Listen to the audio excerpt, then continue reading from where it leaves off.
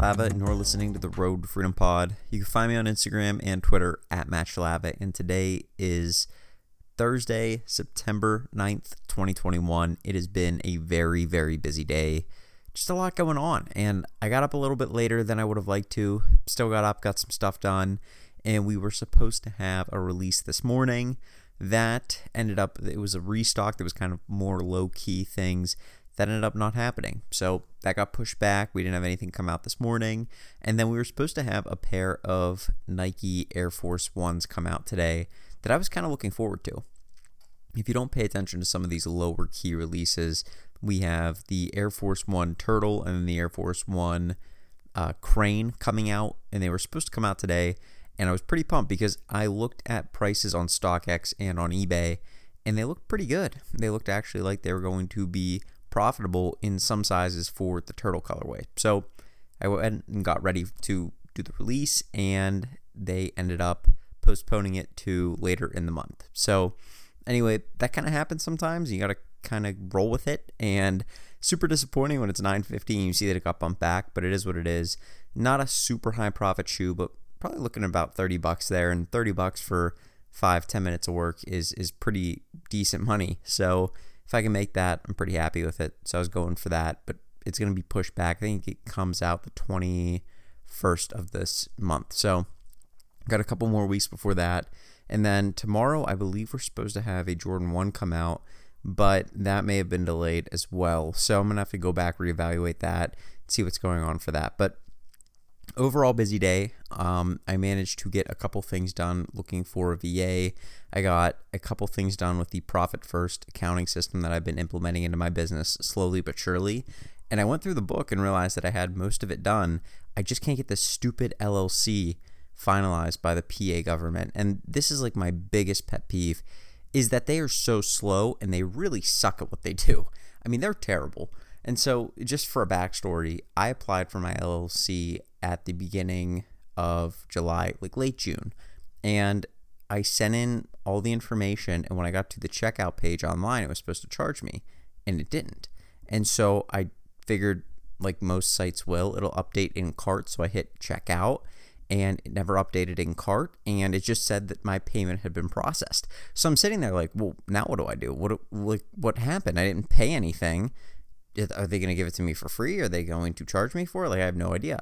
And so weeks were going by, nothing was happening. I reached out to them, nothing was happening. I emailed them, nothing was happening.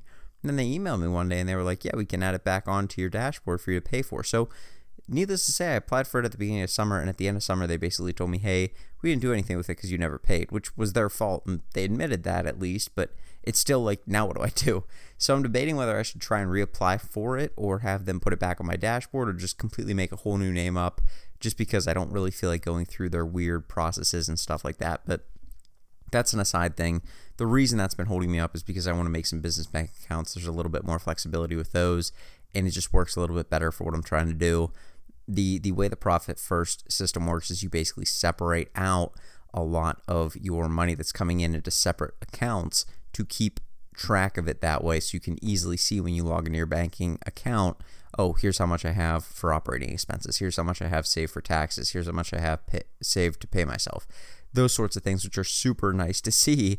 But when you form 3 or 4 bank accounts to do this on your personal bank account, you get a call from the bank saying, hey, we wanted to make sure you weren't hacked by somebody else because you just made 3 random accounts or 4 random accounts in a day.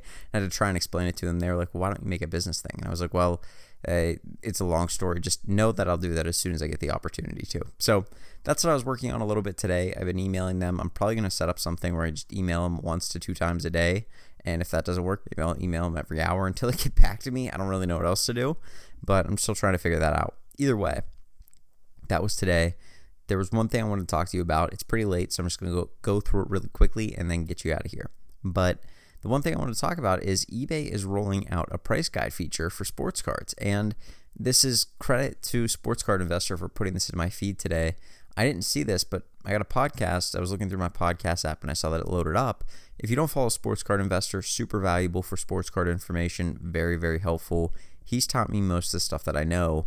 And I'm not big on sports cards. Like, I don't do them a lot, but I see the value there and I understand a lot about them. and he is probably 90 to 95% of the reason for that. So there's a reason he has 115,000 followers on YouTube, and I followed him since he had like 200 or something. So like 200 followers. So like he's definitely done a very good job in 2 years building up to that. So he put out a video that he worked with eBay on saying, hey, I am like, here's what eBay is rolling out. They're rolling out this price guide feature. And he talked to an eBay rep who was saying that the eBay's price guide feature for sports cards is basically a feature that'll go back up to a year's time and give you information, sell information on sports cards, and it works based off the eBay search feature. So if you're searching on eBay, it will bring back data based on whatever you search. So it's not as specific as some other tools. Like Sports Card Investor has his own tool. It's very helpful, but it's per card. This isn't as specific. It just kind of gives you a range. It's almost like Terapeak built into the app. But the cool thing is it's built into the app, which is super helpful. And two, and this is like huge, it shows you actual sold prices. And you go, okay, well, Terapeak does that, eBay does that. No, it shows you actual sold prices for buy it now or best offer, which has been a huge issue in the past, trying to figure out what stuff is actually sold for. So for whatever reason, eBay has felt that the best policy is to keep the customers in the dark for like the past 20 years. And it doesn't make any sense. You're going on there to find data on what this is selling for, what items are selling for, and they don't give you the actual sold price. They just tell you, hey, a best offer was accepted. It was listed at $300. Well, it could have had a best offer accepted at $2. You never know. It probably wasn't, but you don't know, and it leads to a weird fluctuation in prices. So that is now, thankfully, eBay's been rolling out a lot of new features. I see that they put out a fall seller update today, so I'm going to have to read through that probably tomorrow. But I was looking at the video that I was watching today, and them including that is huge. Because if you play this out, if this goes really well for sports cards, if it works really well, you could see them rolling this out to other sections of the app. And I don't expect it to happen fast, but I do expect it to happen faster with eBay's new management than before, when they had some Yahoo running it that didn't know what he was doing, because eBay was not in a good spot. I mean, honestly, they weren't. They didn't really have a company structure together. They seemed pretty lost. They screwed over their sellers a decent bit, and the buyers didn't seem that happy with it either. And then you have eBay's new management roll in, I think around the beginning of 2020. They rolled out the sneaker program, which made everybody happy. Then they rolled out the sneaker authentication, which ended up working really well. The people it hurts the worst are the buyers, but they're now more protected, so they're fine with it.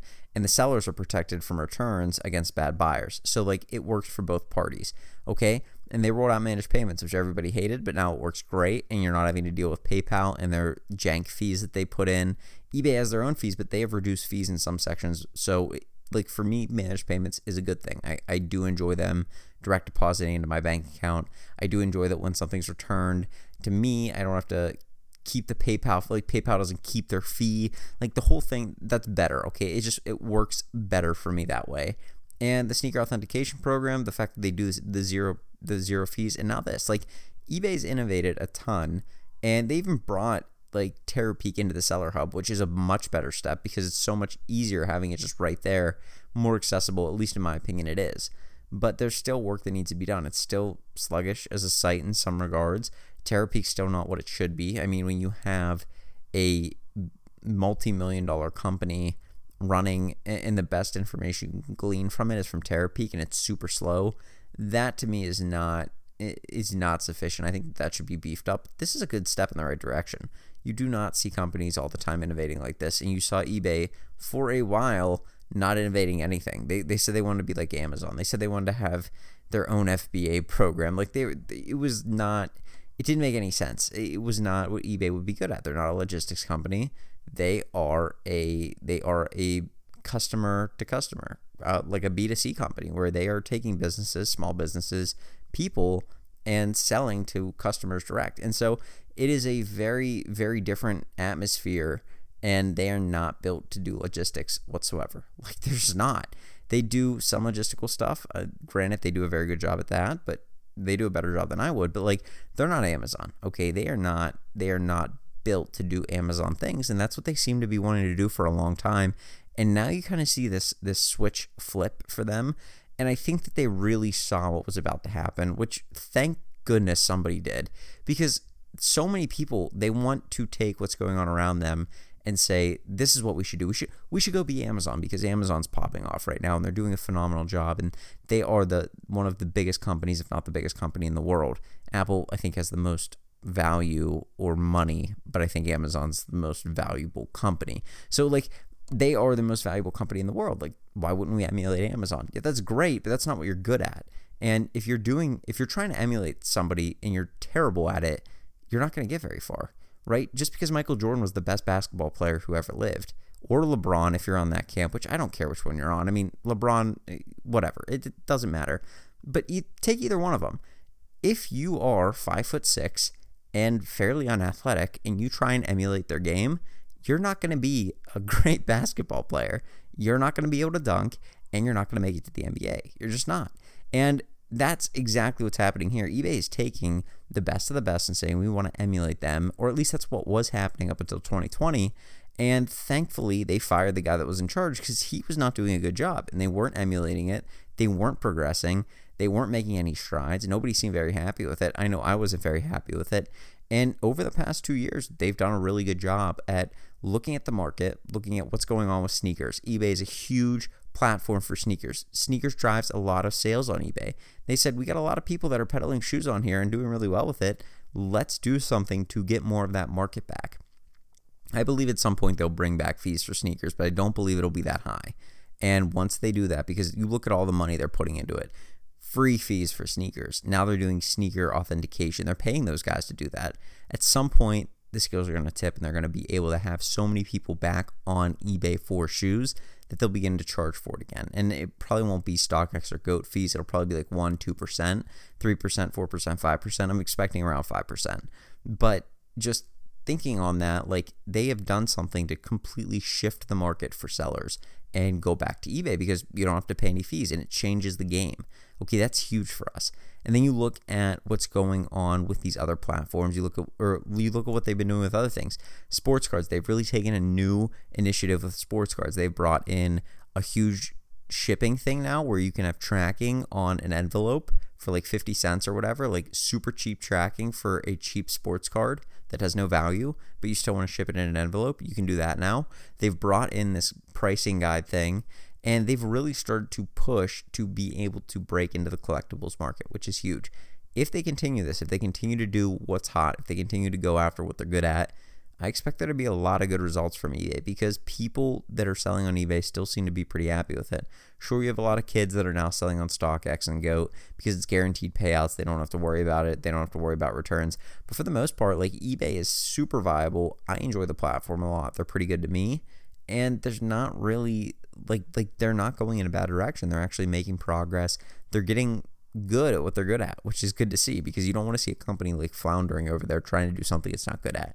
It's good to see eBay taking advantage of what they do really well and kind of running in full stride with that. So anyway, that's kind of what I have to talk to you about. What I could see happening in the future, like a little bit far down the road, would be them rolling this out to the app for every sort of product, and maybe not every product like knitting supplies or something, but maybe the most important or best-selling ones: toys, collectibles, outdoor and home equipment, like stuff like that that sells consistently on eBay.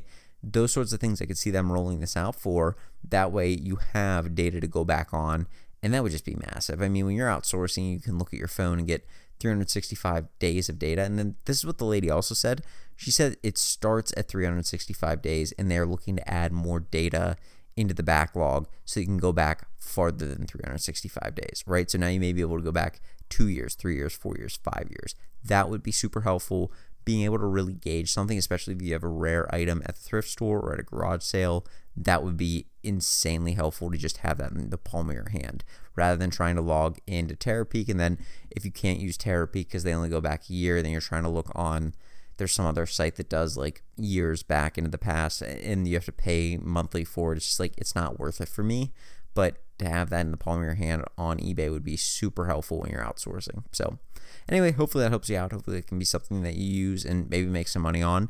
Let me know how it works out, though. Hit me up on Instagram. I'm going to go. You guys have a great rest of your Thursday, and I'll talk to you tomorrow with another podcast. Have a good one.